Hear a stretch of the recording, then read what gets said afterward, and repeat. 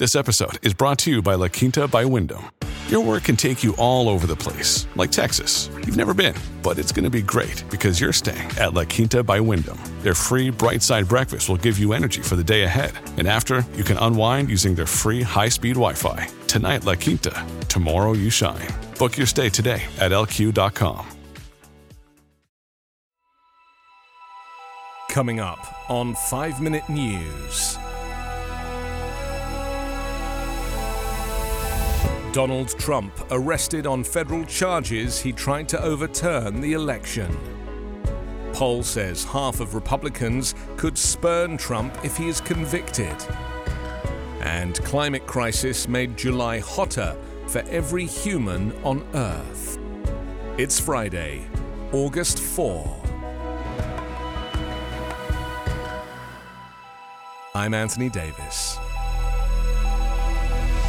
The disgraced former president pleaded not guilty on Thursday to trying to overturn the results of his 2020 presidential election loss, answering for the first time to federal charges that accuse him of orchestrating a brazen and ultimately failed attempt to block the peaceful transfer of presidential power.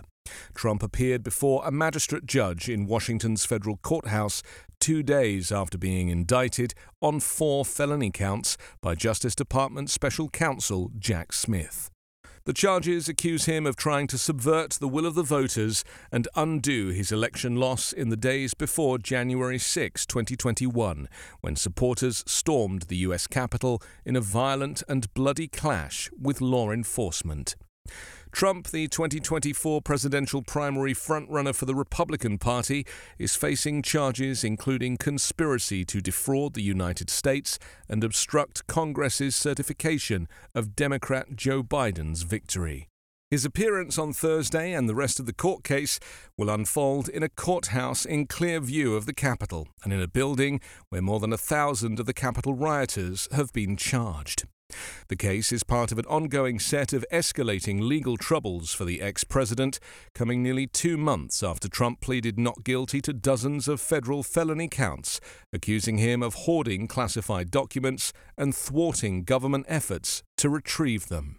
Smith himself was in the courtroom and sat in the front row behind the prosecutors handling the case. 3 police officers who defended the Capitol that day were also seen entering the courthouse. The indictment from Justice Department Special Counsel Jack Smith charges Trump with 4 felony counts related to his efforts to undo his presidential election loss, including conspiracy to defraud the U.S. government and conspiracy to obstruct an official proceeding. The charges could lead to a years-long prison sentence in the event of a conviction.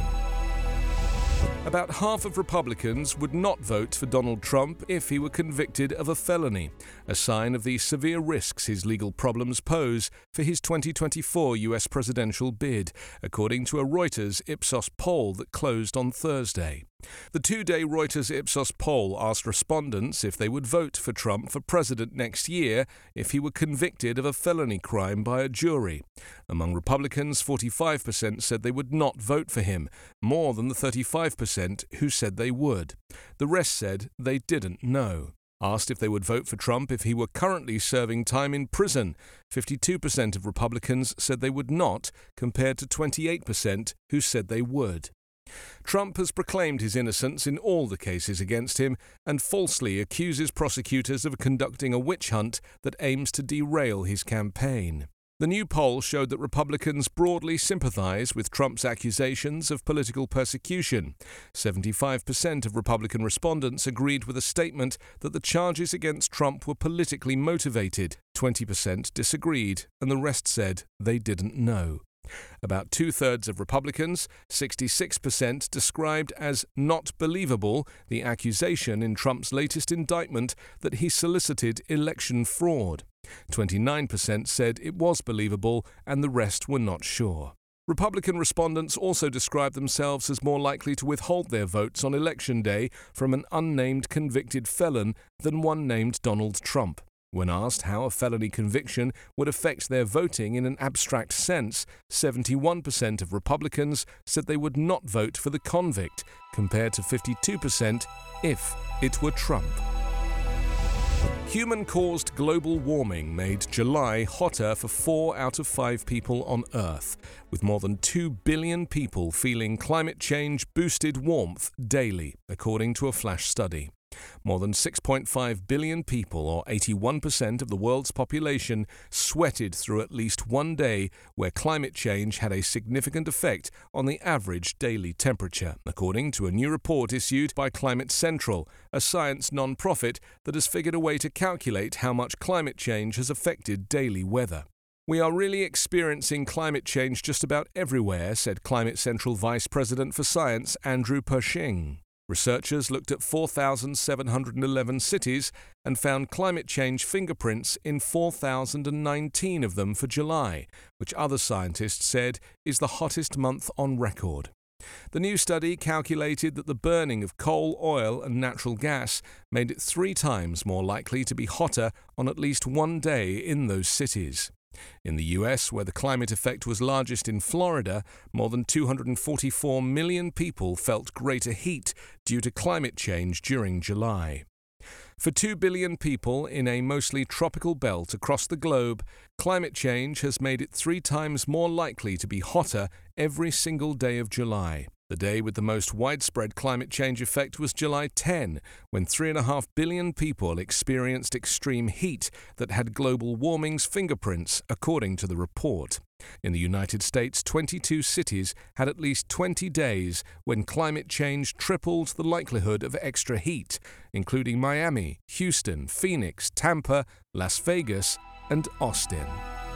5 Minute News is an evergreen podcast covering politics, inequality, health, and climate, delivering independent, unbiased, and essential world news daily. Hello, this is Gary Chahot welcoming you to check out the French History Podcast. Our main show covers the history of France from the first humans until present. If you liked Mike Duncan's The History of Rome and wanted a similar program covering the land of beauty, culture, and love, we are exactly that. We also host world-renowned scholars who have delivered guest episodes on their specialties, including 18th century pirates, revolutionary booksellers in 20th century Paris, the special friendship between the Marquis de Lafayette and Thomas Jefferson, and numerous others. Learn what you love and listen to the French History Podcast today.